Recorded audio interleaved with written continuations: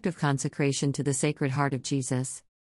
I give myself and consecrate to the Sacred Heart of our Lord Jesus Christ, my person and my life, my actions, pains and sufferings, so that I may be unwilling to make use of any part of my being other than to honor, love and glorify the Sacred Heart.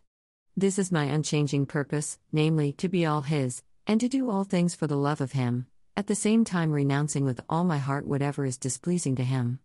I therefore take you, O Sacred Heart, to be the only object of my love, the guardian of my life, my assurance of salvation, the remedy of my weakness and inconstancy, the atonement for all the faults of my life and my sure refuge at the hour of death.